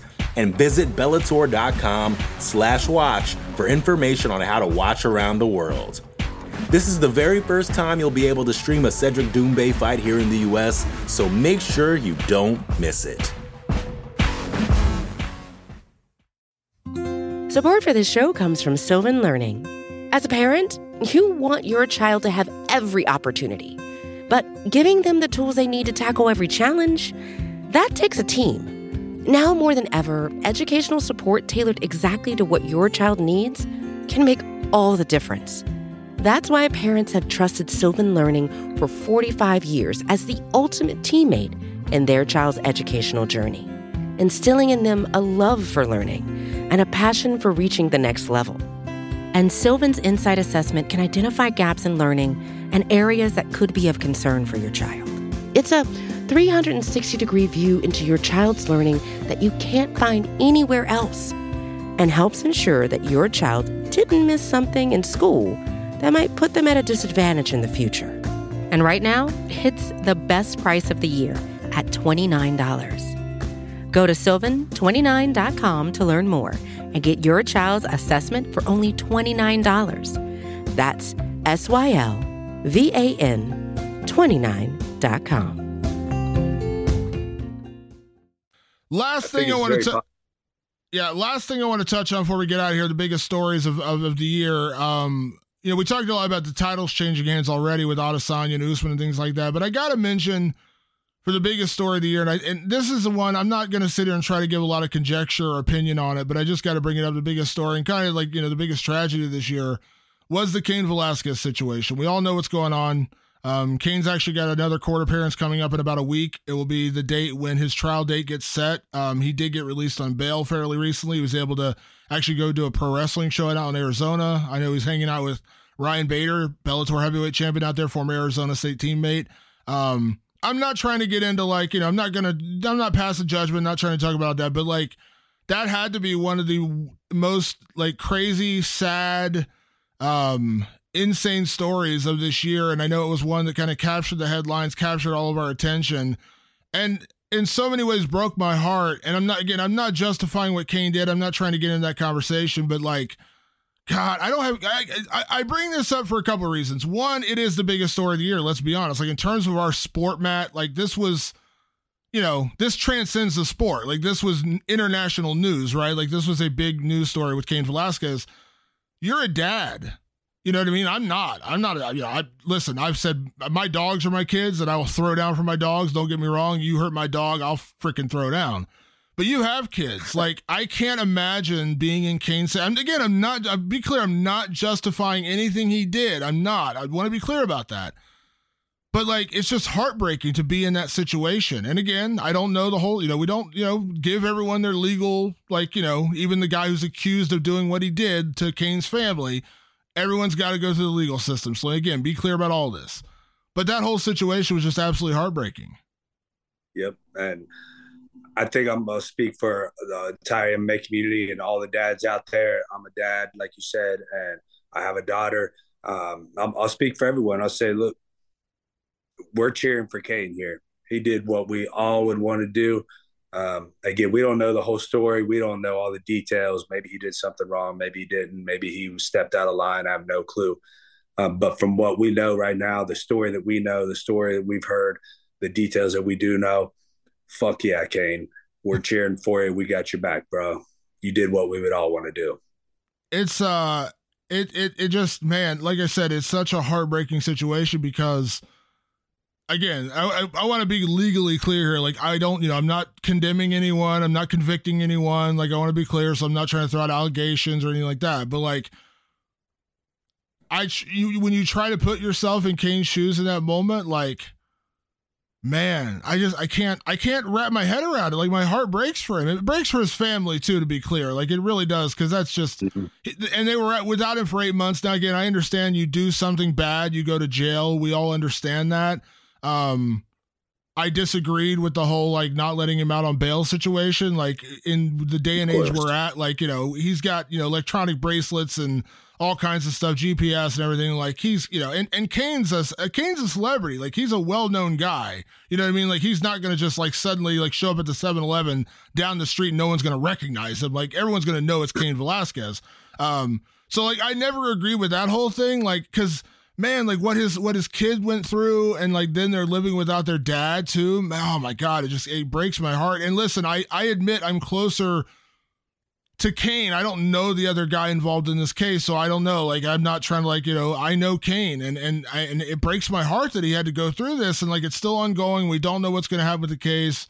I don't know, but that was such a huge story this year. And again, I keep going back to it, and I don't know a better word for it, but it's just heartbreaking. I really feel for Cain Velasquez's situation. Now, again, I'm not justifying what he did. I'm not trying to sit here and say he was right or wrong. I understand the emotion of it, though. Let me say that. I understand the emotion of it. I think we all do, right? And in some way you have to, right? You have to understand the emotion of that. Absolutely. And I think I'll maybe you have more to say, but I'll end the conversation or might just part of discussion with this, and that's the real victim in this, that we should be praying for if you're a God person or meditating on whatever, however it is, sending positive energy to, is the kid. That's the real victim in the whole thing. Fuck everybody else. Everybody else will be all right, man. Pray for the kid. And I hope that, I don't remember if it was a boy or girl, but, he or she, gets through this okay. That's the one that's really hurting. Yeah, and I think that's what killed me the most about the whole thing was like when he was, being denied bail and everything, is that, he was without, like they were without him. Now, again, you can say, well, he, you do the crime, you do the time. I get all that. I'm not justifying it. But like that was also what broke my heart. Is like this all went down. And then his kid's without his dad for 8 months. You know what I mean? Like, oh my God, it just kills me. You know what I mean? It just breaks my heart. And again, I can't put myself in his shoes. I can't put myself in your shoes, man. I don't have kids. Like, I'm not saying you have to have kids to understand this or anything, but like, you're a dad. You know what I mean? Like, you're a dad. Like, I can't sit there and say, like, what would I do? I can't say that because I don't know. I don't know what I would do but it's a horrible situation. You would want to do what he did, whether you would or not. It's a different thing. But yeah, that's true. Yeah, it's probably a better way to say it. Yeah, some people have the balls to, some people don't. And I say props to him. He had the balls to do it. And he knew there was going to be consequences to what he was doing.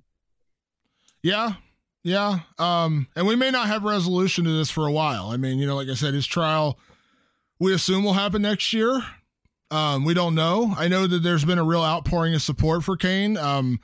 Weirdly, this sport has gotten big, Matt. You and I know this. Like, it's so much bigger than the stories we were telling about, like, going to the UFC events back in like 2005 or whatever. Yeah.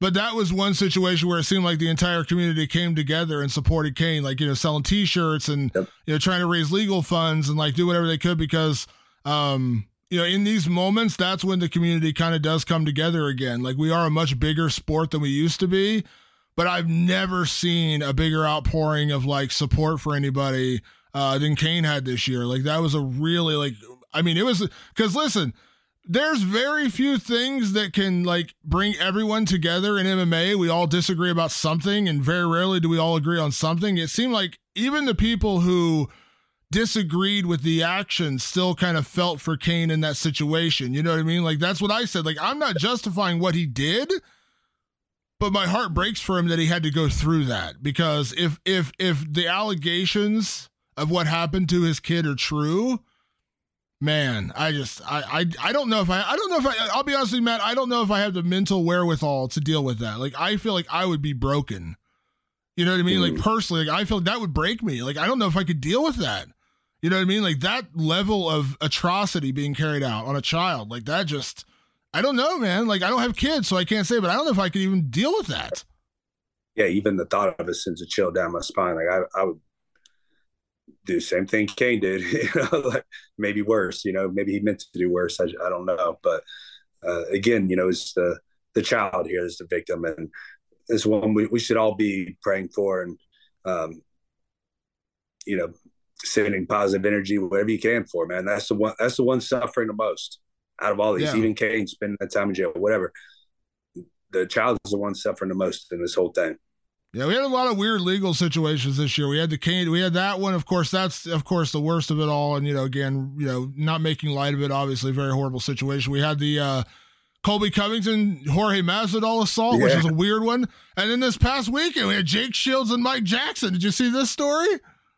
Oh, yeah. Yeah, who didn't see that story? Oh, my gosh. How wild is that?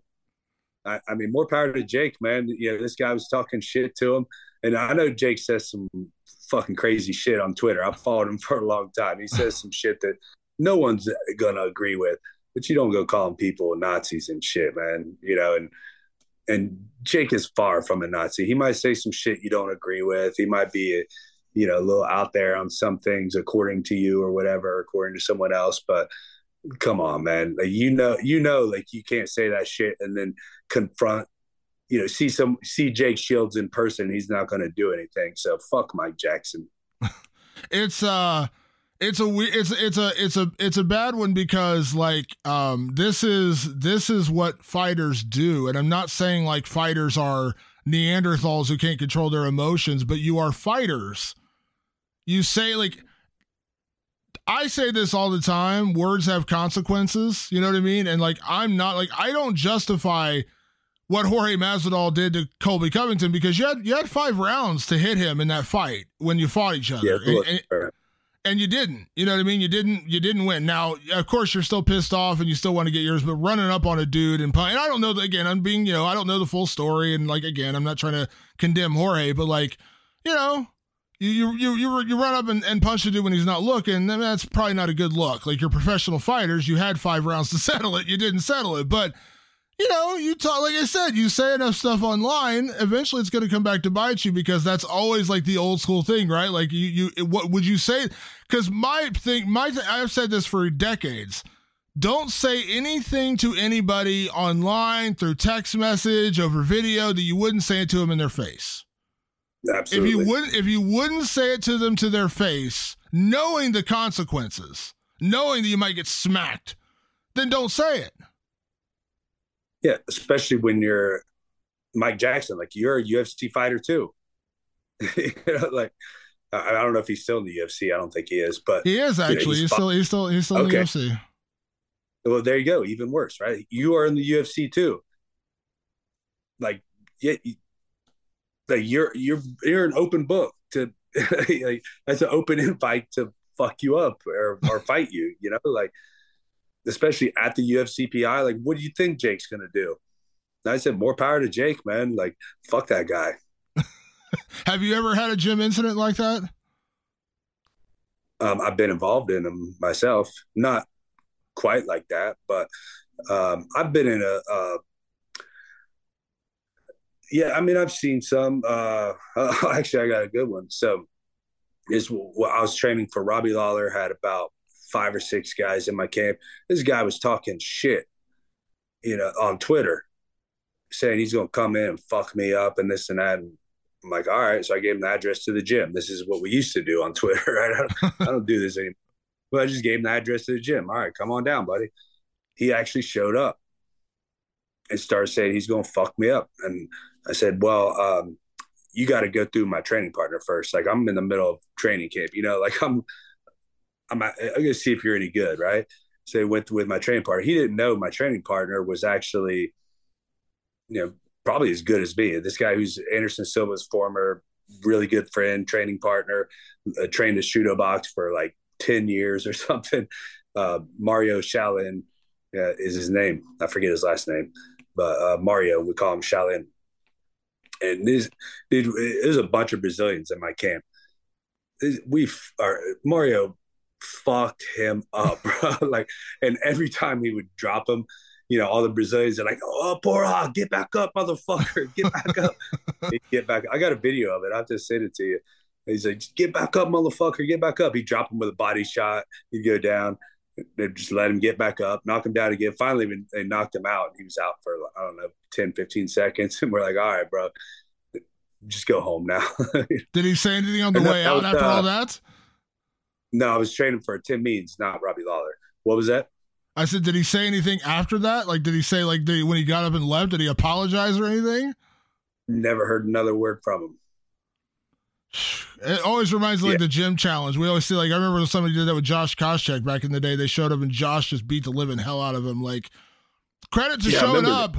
Credit to showing up, because most guys wouldn't. But yeah, like, I listen, I'm not gonna pass judgment on what's right or what's wrong. But like, words have consequences, and when you're fighters, like, I would hope, and I know Jake has said this, I would hope Jake's got a good enough sense to, like, if some idiot online said that and he ran into him in the street, Jake wouldn't attack some random dude. No, well, I think that's what I was getting at a minute ago. I don't think he would. But you're talking a UFC fighter talking shit to him. Yeah. Right? Like, you're a UFC fighter, bro. Like, you're opening yourself to those consequences. Like, you're going to talk shit to another UFC fighter when you approach it. When you guys see each other, you're either going to be fighting or he's going to try to fight you. I mean, you see this with UFC fighters all the time. Like, you guys are ready to throw down any second. Paulo Costa and Hamza Chimaev about threw down the UFCPI a couple months ago. So there you go.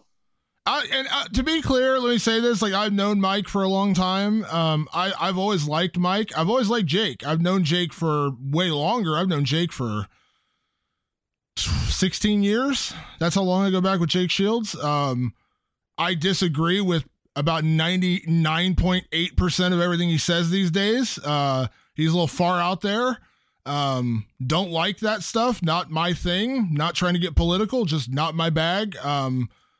But I've always got along with him. He's gone a little, like he's fallen down the crazy tree and hit a lot of branches on the way down lately. But, I know it's a weird one. And like everyone, the one thing on that note, like I know Jake, I hung out with him for a little while, and like he will debate his stances, like he will like friendly debate them. Like he's not, he's certainly like a hard line and will he's a hard ass, he's a tough guy. Like he's going to say what he feels and he's going to say it in a strong way and he's going to make his point known, but he will also talk about it. Like, and I've noticed on his Twitter, particularly like people, if they respectfully say things back to him, like, he will debate it. Right.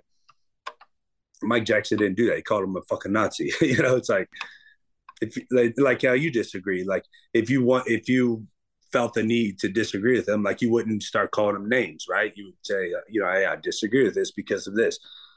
As soon as you start insulting people, especially professional fighters, again, you're opening that now. And even more so if you're a professional fighter, you just open that door. I've said this for years, and this is to this day my standing policy on Twitter.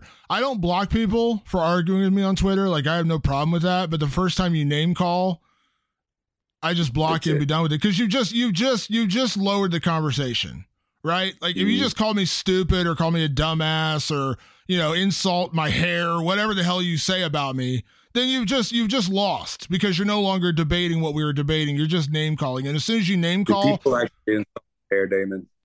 What's that? People actually insult your hair. I can't believe that. It happens, dude. It's just the world we live in, man. The world we live in. No, but seriously, like when you go to that realm, when you stop discussing whatever it is, you get so angry that you just have to start name calling, then I don't have time for you. Like I could disagree with you all day and we could I've argued with Jake on Twitter about stuff. And we've had like during the pandemic, we had quite a few. But at no point did he ever call me a name or I call him a name in response. Like I completely disagree. I think he had a completely wrong stance and he probably thought I had a wrong stance and that's fine. But yeah, when you start name calling, I kind of lose interest. Like that's kind of my philosophy on Twitter. Like when you call me a name, I just block you. I was like, all right, you're no longer intelligently defending your point. We can disagree all day. That's fine. We may never agree. That's fine. But when you start name calling, I got no place for you in my life. Like I have no place for you when you just start calling me names. When you start name calling, it's no longer a conversation. Like me and you, we've had political conversations and we're vastly different, right? Like when we had our last podcast, I think we maybe started talking about a little bit too much, right? We're like, all right, motherfucker, no more politics talk, right? But we were like great friends the whole time, still are. Like we never, like I never thought lesser of you because you have a different opinion than me, and I assume the same, right? Like it's, so when again, that's where Mike Jackson fucked up. He goes out, starts calling names, and not just any names, like really bad names. Like you can't call anybody a Nazi and think that's okay. Even a Nazi, you can't even call a Nazi. I don't think. I don't know. I don't know any Nazis, but I assume like if you call them that, they're gonna be, hey, fuck you, right? But yeah, it's just and then like because now like the big controversy is like he's talking about pressing charges and like I saw Lando Venata and other people and everyone is losing their freaking minds about that. Like that is what everyone's losing their minds about right now about that. Yeah, of course he would. Like he's a pussy guy. Like I'll say it straight. Like I would say it to Mike Jackson's face. Like you're a fucking pussy. Like you to say that shit to Jake Shields online, then you got your ass whooped. Like suck it up, okay? Like those are fighting words that you said. Like you open the fucking door, bro. Like if you can't accept those consequences, then you're a pussy. That you just start pressing charges. Like you said fighting words and you got into a fight about it. You lost the fight. Fair enough. Like Jake's a fucking bad dude. Like he's a tough son of a bitch. A lot of people are going to lose a fight to him. There ain't no shame in that. Yeah, it's weird is like you and I have seen this when guys have had like real bad blood, and it doesn't always go this way, but we've seen it a million times in the sport where guys have like legitimately bad blood. They go in the cage, beat the shit out of each other for 15 minutes, and then like it's all kind of behind them. Like, you know what I mean? Like that's kind of like how you work. That's how you work out your frustration. Like you work out your beef in the cage, and then now there's exceptions to the rule like Colby Covington and Jorge Masvidal, but there, a lot of times we've seen really bad, nasty rivalries get settled by punching each other in the face for 15 minutes and then, shake hands and it's all over. Like that's how you work out your anger and your frustration. Dude, fighting solves everything. That is the Matt Brown philosophy of life. Fact. All right, we're going to get out of here. As I said, we're not going to be on the air next week. We are going to enjoy a little holiday time, some family time, the new year, and then we'll be back the following week. Matt, I can't wait for that show. You, me, and Paul Felder doing our year preview of 2023. It's going to be a blast. Paul's one of the top analysts. He's a great dude. Had him on the show earlier this year to do the 2022 preview, and now that you are the permanent co-host on the show, it felt only responsible to have Paul come back and all three of us give our opinions on the on what we look forward to in 2023. Before we get out of here, Matt, what can people check out about you? What you got going on? What else is happening so people can throw you some support as they are listening to the podcast? Follow me on social media, man. And I am the Immortal on Instagram and Twitter. And I even just started a fucking TikTok, man. My kids got me on it, man. I'm the Immortal on TikTok too. At the Immortal Coffee. Check it out right here. Make excuses, not coffee. That's make excuses, not coffee. That's what you just said. Make coffee, not excuses. Yeah, whatever. You get it. Okay. Also, Dynamic Striking, man. Check out my clinch instructionals, and should be dropping the partner drill instructional any day now. And if you go on social media, don't call Matt any names or he will show up and beat you up. So I'll just throw it out there at the last of it. I mean, if I see you, I will. Somebody's getting beat. Maybe you'll beat me up, but one of us is. All right, we're getting out of here. Want to say a big thank you to everyone that tunes into the show each and every week. Make sure you check us out on all your favorite podcast platforms, Apple Podcasts, Spotify, all that good stuff. And we'll see you guys for our year ahead preview on January 3rd. We'll be off next week, so enjoy the podcast until then. And we will see you in the new year in 2023 right here on The Fighter versus the Writer. See you then. Yep.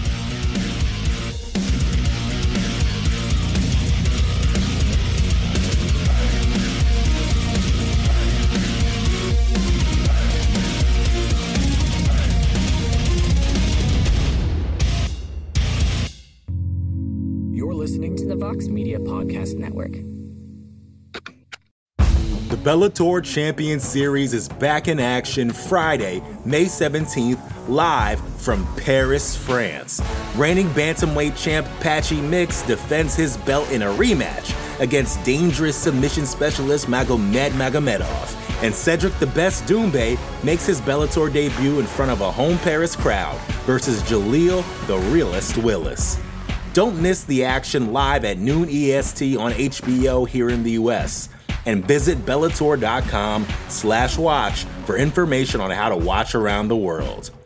This is the very first time you'll be able to stream a Cedric Doumbé fight here in the US, so make sure you don't miss it. First thing in the morning, as soon as you wake up, the to-do list starts. Does the car need gas? Hopefully those leftovers are still good. Why did I get CC'd on Mom? No. You can't escape the to-do list, but you can make the most of your me time with a relaxing shower using Method Hair Care products. Try Pure Peace Volumizing, Simply Nourish Moisturizing, or Daily Zen Shampoo and Conditioner for daily use. All formulated with long-lasting fragrances and are safe for color-treated hair. Reconnect with the best version of yourself. Visit methodproducts.com to unleash your inner shower.